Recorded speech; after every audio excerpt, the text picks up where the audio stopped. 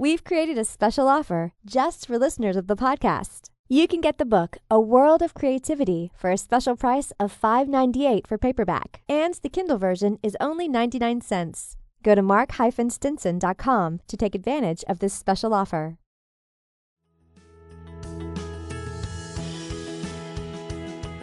Tap into your most original thinking.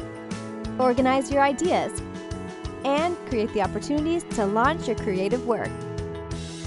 Unlocking your world of creativity with best-selling author and brand innovator, Mark Stinson. Welcome back to our podcast, friends, Unlocking Your World of Creativity. And in many of our conversations with multimedia storytellers around the world, we've talked about how they're adapting their craft and distribution in worlds of streaming, both music streaming, TV streaming, film streaming. But we've left out of the conversation until now Broadway productions, Broadway plays, and that's going to be the topic of our conversation today. And I'm so happy to welcome our guest, Jack Canfora. He's an award-winning playwright and producer himself. Jack, welcome to the show.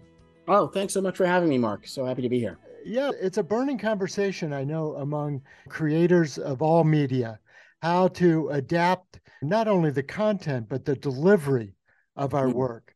And you're doing a lot in this area. What's your perspective on this? First of all, obviously, I agree with you on that. I'm a theater person. Haven't really been a multimedia person most of my life, but the pandemic changed that, right? Because it suddenly became utterly impossible to do theater. And I started this group with my friends just really to read plays once a week, just to keep our muscles from atrophying too much, and also really just to see each other and spend time with each other because we were also isolated. But after a while, it really gained a momentum of its own. And in those days, people would just started the idea of streaming plays. And it would be usually the stage reading thing, and by that, they'd have like music stands, or they'd sit in their apartments and just read the scripts on Zoom, or they would just be a repeat of an actual play that had been recorded live. But we thought that there was probably a way to use the medium to its best advantage, the streaming medium, which is we had to find a new way to do it, though. So we worked on finding something that we thought used the limitations, so to speak, of streaming to its best advantage, which meant that we would try and create a space in which that wasn't like a Zoom meeting. And that although everyone recorded separately, we gave the impression with the aesthetics that they were all in the same place. And we made the decision to have, like a Zoom reading, look right into the screen. And even though the scene is between two or more people, and they are ostensibly talking to each other, you are looking at them. And what it did, and what it does, according to those who have watched it, and we've gotten a lot of feedback on it, that it is a very intimate experience because the character is talking in your direction, even if he or she isn't talking to you. And many people have said it feels like they're in the scene. So there's a real intimacy to it. And again, we're learning as we go, because it's a Wild West. It's a brand new field in a lot of ways in terms of. Exactly. You're trying to create this experience. And it does sound like, and I saw one, but the experience of being closer to the actors in the scene as you described. You can talk about the Broadway show experience. There's something about being on Broadway, being in the small theater, and even they try to recapture that with the national traveling shows and so forth. Yes. There's nothing like seeing To Kill a Mockingbird on the stage. But you've created a different kind of experience and a different way to deliver that show, maybe. Yeah, we think so. We're not pretending to be television or film, first of all, and which are both. I love them both, but it's different. And we're also not really pretending to be theater because, like you said, there's a lot to be said. I'm a person of the theater. I love it. And a lot to be said for a shared communal experience in a sort of the audience in a sort of dialogue with the actors, unlike, say, movies where you're not in a dialogue with them, obviously, unless you're unwell. And so the actors, it's a feedback loop where the actors get something from the audience and vice versa. And that's a unique and tremendously good experience, but we obviously can't do that. But what we can do that is also theatrical, more say than television or film, is we can come up with an intimacy and a use of language. Like television and films more than television, really strip away language and tell the story almost entirely visually if they can. Whereas theater, there's certainly a very visual aspect to theater, no question, but it really relies a lot on language to tell the story. So playwriting is different than screenwriting in a very big way, not only just in terms of compensation, but it really does a lot with language. And so we wanted to keep that. And so we wanted to give people a taste of some of what theater has to offer. And I think the problem too with, you talked about Broadway, but just theater in general, is that there are two big problems with people getting it on their radar culturally. And most people don't even think about it. I live about an hour outside of New York City, which is arguably the center of theater in the world, in the Western world.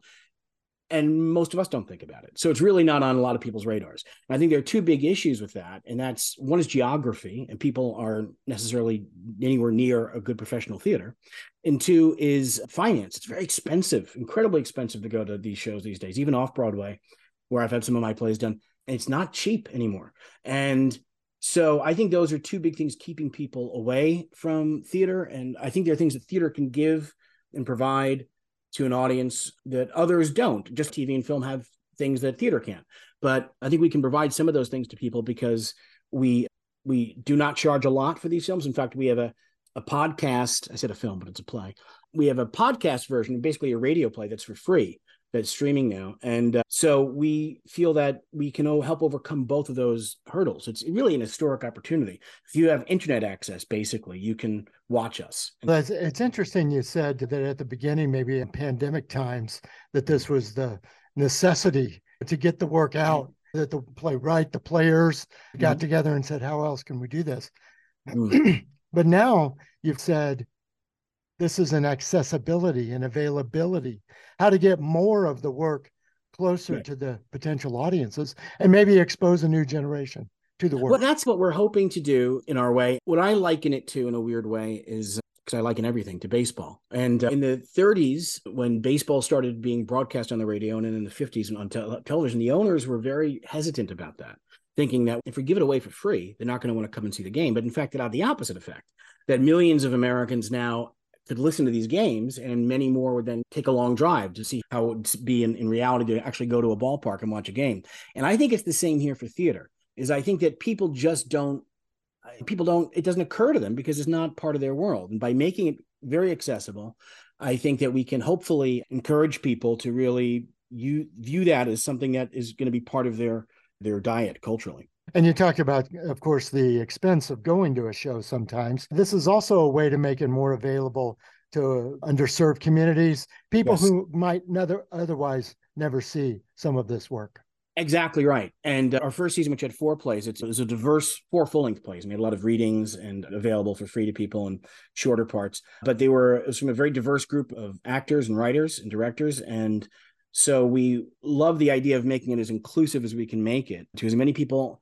All you really need to do is want to watch it and show up. And right now we're streaming the first play of that season, which happens to be a play I wrote called Jericho. That's streaming for free. So you just go to our YouTube page, which is New Normal Rep, and you can watch it for free. And go to any pod platform and type in New Normal Rep and step 9, number 9, which is the name of the play. And you can listen to that for completely free. So we're really just trying to get people enthused about it. And your background and training is in Shakespearean theater. And I was having this out-of-body experience, imagining Shakespeare and the Globe Theater experience. It was always a community gathering place. Yes. It was not necessarily just for the upper echelon. Absolutely. Right. They called them the groundlings. They'd show up and they'd stand the whole time, and they would shout things at the actors. And it was a very interactive experience. And I've often thought, frankly, that if a lot of PTAs really knew what Shakespeare was writing and a lot of his plays, they would be the school boards would be having another. Yeah, because Shakespeare was not above coming up with some bawdy and funny stuff to appease everyone, from literally kings and queens to commoners and people just who come in and pay a halfpenny and watch the play. So it was very much a thing of the people. And in America, even in New York, for example, in the 40s and 50s, when there were a lot of what you would think of as like the classic American plays like Streetcar Named Desire or Death of a Salesman, the theater was a lot more democratic. It was a lot more democratic. The prices weren't exceptional and out of the reach of, say, the average clerk or teacher or someone like that. So if you wanted to go to the theater, you absolutely could. And then in the 70s and 80s, it got away from that, but off-Broadway came up. And off-Broadway became a very big institution. And a lot of the best plays, which is different than musicals per se, but musicals too, they came up. But even now, off-Broadway is getting to be very expensive. I think that we really are excited about this medium in terms of spreading the word. And again, availability, accessibility. You've also talked about maybe lesser known works or works of newer writers, newer actors, newer producers. How does this impact the content creator side of it? It does in a very positive way, because as a playwright, I'm at a big disadvantage from, say, a novelist or a poet, right? Because, or a short story writer, because when they write their story, it's done. It exists, and you can read it or not read it. It can be read or not read, but it exists. When I finish my script, it's just a blueprint for what's supposed to happen. And to produce a play takes a lot of money, even relatively small off-Broadway regional house. Still, we're talking several $100,000 very often. So it's not for the faint of heart or faint of purse. And doing it here, it's much less expensive. It's still not inexpensive by my standards. It's still probably, I think we produced each of these 4 plays for on average, about $35,000, which is a lot more money than I have lying around, but compared to the several $100,000 it might cost to get other plays done, mounted in theaters, it's relatively cheaper and therefore a little bit more democratic. And what about that Broadway dream? Hey, I'm going to come to New York. I'm going to get the job. I'm going to try out. I'll make the cast. Yeah. How does that change in this new world? I think that's still the dream. That's the thing. All of us in the company are involved in theater, and still, it's not like we're saying we're done with theater. We love theater very much and want to do this as a supplement to that. I hope that what it does is it makes things more accessible. And certainly, obviously, in the past 10 years, even 15 years, certainly the multimedia experience has been such that it's so much more democratized now, which is anyone can upload something onto YouTube, which is great. On the other hand, it's harder to get heard above the noise, right? Because there's such an inundation of it. But by doing it this way, by doing some theatrical works this way, it definitely allows people to get their work heard and get their work out there. Even in addition to the 4 full productions we did, we had what was called an incubator, which we would allow, basically, for those who don't know, like playwrights go through a lot of readings of their plays to hear them out loud, and it's invaluable. It inevitably sounds different when it's heard out loud as opposed to when you're writing it in your head.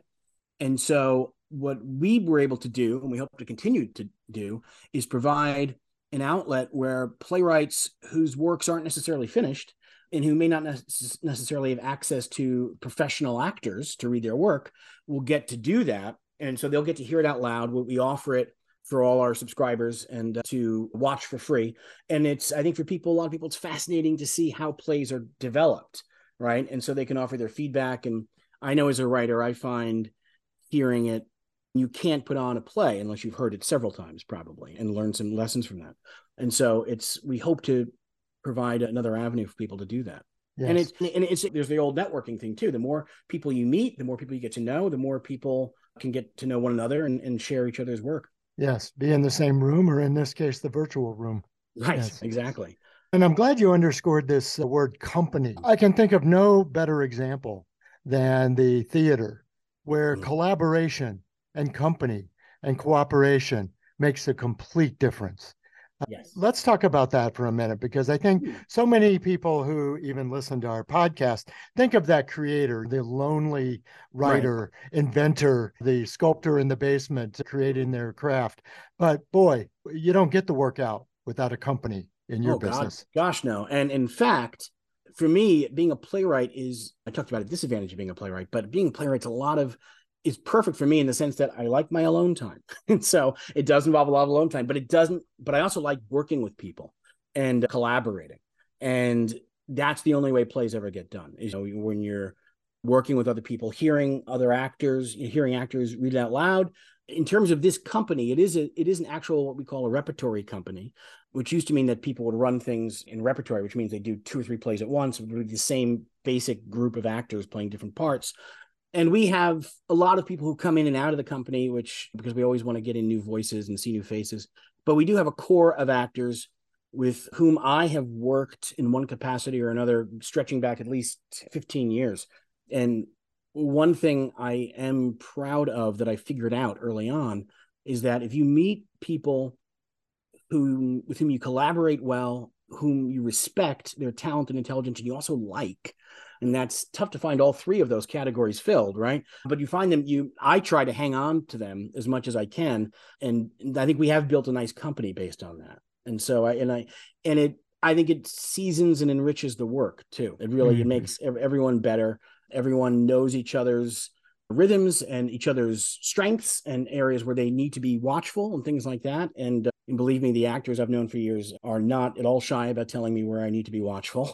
So, yes, let's say there's an open conversation. Yes, very much a dialogue. But you're also debunking some of this, maybe ego. It might be a room of self-confident, strong people, but if they don't get along, then they're not going to make that long-term commitment. They're not going to be on your team for a long time, or be a part of that company. Yeah, exactly. Because I think everyone, and we have, for example, Jill Eikenberry is in our company. And Jill Eikenberry has done everything you can do. She was a Golden Globe winner, Emmy-nominated actress. She was on the cover of TV Guide in the 80s with LA Law. She's done a lot of great stage work too.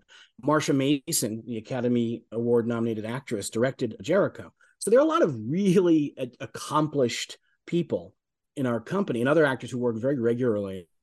And so it's not that no one has egos, of course they do, but no one, certainly Jill and Marsha among them, no one puts on any airs. And I think that's another advantage of a company, right? Because we've got to be a corny little cliche. It's a cliche for a reason. We're a little kind of a family in a lot of ways. And like families, you can't get too big for your britches. And also people have a lot of respect and deference for each other, but not too much. We all know each other and trust each other implicitly. And that's so valuable and rare in the performing arts, because it's such a lonely, in some ways cutthroat sort of game, that it is really reassuring, not only personally but in terms of the work, getting the best work out of by having an ensemble, like you said. Folks, my guest is Jack Canfora. He's an award-winning American playwright, actor, and teacher himself. And let's talk about, Jack, the storytelling aspect. Almost all the creators who have been guests on the show do somehow come down to telling a story, creating an experience, whether they're in hospitality or singer-songwriters. They're creating art and they're creating a story. I'd love to hear your perspective on creating the connection with the audiences and really relating these stories. First of all, I'm going to focus on a word you just used, connection. I think that's incredibly important, because that's the whole part of things. And not to get too deep into the weeds here, but to me, I think storytelling, along with opposable thumbs, is the thing that makes us most human, right? Mm-hmm. And my friend Eleanor Handley, who stars in Jericho, and she also directed the radio play, talk about an ensemble, she said when we started doing these readings during the pandemic, and as a company, she likened it to a little campfire, sat around and told each other stories to feel less alone. I think C.S. Lewis said that we write or we read to know that we're not alone. And I think that's storytelling. I think narrative is it's the basic language of human experience, right? That's why dreams are narratives, strange narratives very often, but they're narratives. And so we all need stories, I think, to make us feel. I don't think it's a luxury. I think we all need stories, and we all tell 1,000 stories ourselves every day, even about our own lives, right? We're the stars, and other people play different roles. And so I just think narratives are so important for the exact reason you cited earlier, which is connection. It's a world that, gosh, really, I think it becomes harder and harder to feel connected. The Surgeon General just put out a report about loneliness. Yes, I just saw that. Yeah, as a real serious and abiding disease, I would probably think in the Western world, but certainly in America.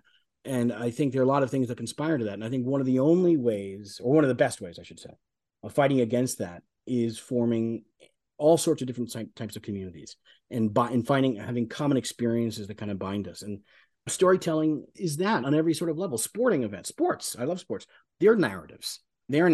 And TV shows and things that we can all talk about around the proverbial water cooler, right? Mm-hmm. These are all inevitably narratives. And we're a pretty gossipy species. And telling the story is, no matter what kind of story it is, the way we know that we're not alone, that we have a common experience of things. I love this visual of sitting around the campfire. It's fantastic. Yeah, she came up with a good one. I give her credit for that. She's very good. Super. Well, Jack, how can we connect with you and learn more about this work and the works that you're producing and publishing? I'm so glad you asked, Mark.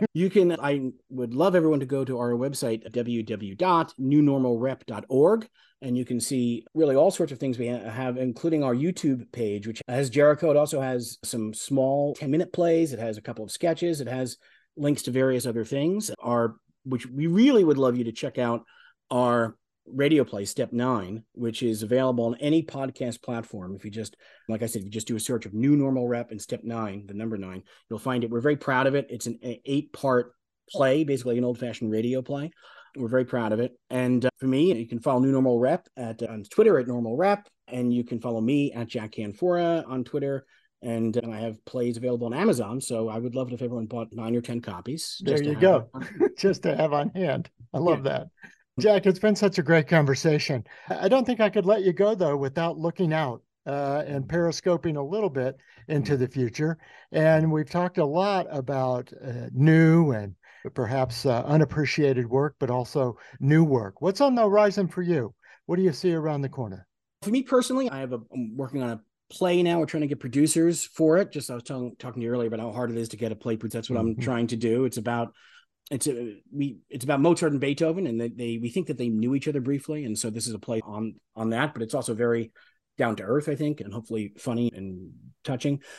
As for the New Normal Rep ourselves, we have a lot of different plans taking shape, but right now it's grant application season for me, and so that a lot of that is contingent on our budgets. We'd love to do some more full productions, which we think we will get to do soon with new sorts of voices, and continue to do both radio plays and also these readings, which are really fascinating and fun for people to be a part of, and great for other actors and more importantly, writers to get their work out there.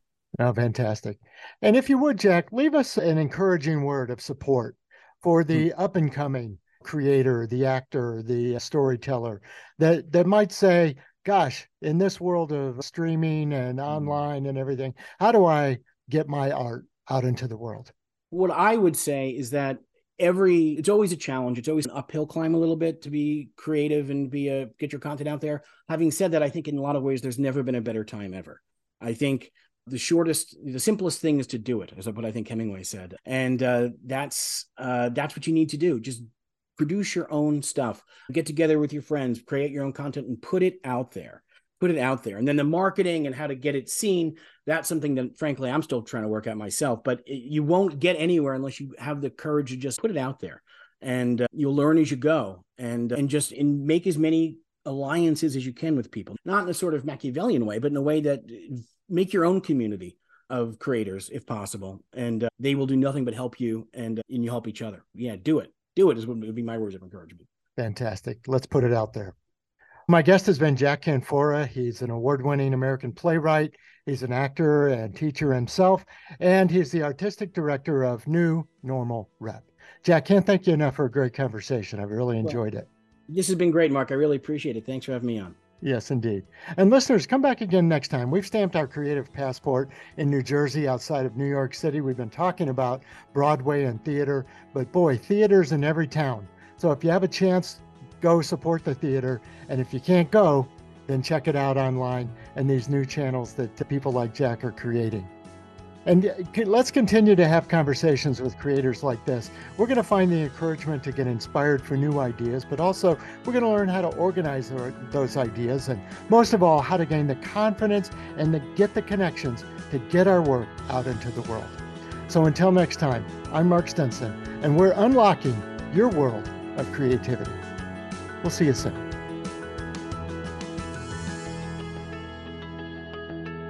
Unlocking your world of creativity with best-selling author and brand innovator Mark Stinson. This program was produced by BSB Media, creators of IntelliKey Leadership Stories, Unlocking Your World of Creativity, and thepeaceroom.love.